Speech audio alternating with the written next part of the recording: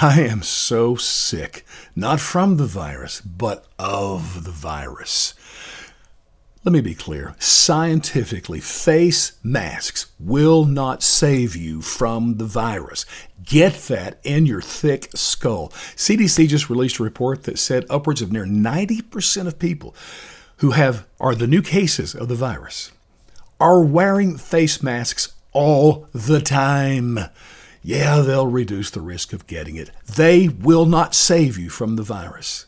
And then, of course, we're hearing about a big uptick. That is completely false. One state may have more while one state has less. Bottom line, it's been the same for months. That's another point of the face masks. Now that everybody's wearing face masks, the numbers haven't changed at all in months. And by the way, I track these every single day. I go to the CDC website. Number of new cases, number of deaths every day. It hasn't changed in months. We always have 40 or 50,000 new cases every day.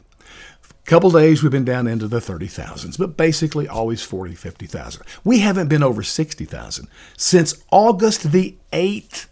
And for you calendar illiterate people, that means over 2 months ago was when there was anything resembling what you could call an uptick. And yes, we have hundreds of deaths every day, and that is so tragic. This is a real problem. I'm not saying that it's not. But here's why I'm angry and frustrated.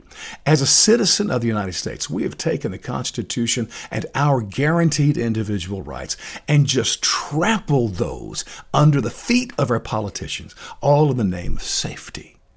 We're told what to wear, where we can go, how long we can stay here. I mean, it's just, and I know Democrats love this.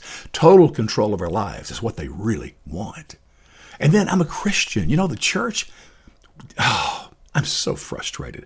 Jesus said in Matthew 16, the gates of hell shall not prevail against the church. But the coronavirus will and does. So we're going to put all the commandments of God on hold until we can safely sneak out of our hiding places and live once again. That may never happen again, folks. I got to tell you. This country was founded. One of the things that made us so great so quickly was the courage that Americans showed in the midst of any and every threat. But today, somehow, we've come to the place where fear is what we're most proud of. It's the emotion that we want everybody to have, because then we'll be safe. To hell with that, people. Somehow we have to wake up.